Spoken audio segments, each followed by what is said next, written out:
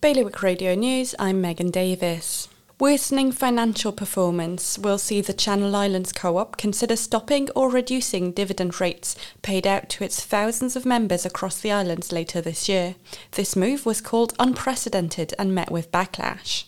Guernsey police are investigating a young adult who's believed to have been contacting young females aged between 11 and 15 on Snapchat and asking to exchange money for sexual favours. In Jersey, the bailiff, political figures and charities have sent their best wishes to King Charles III after it was revealed that he had been diagnosed with cancer.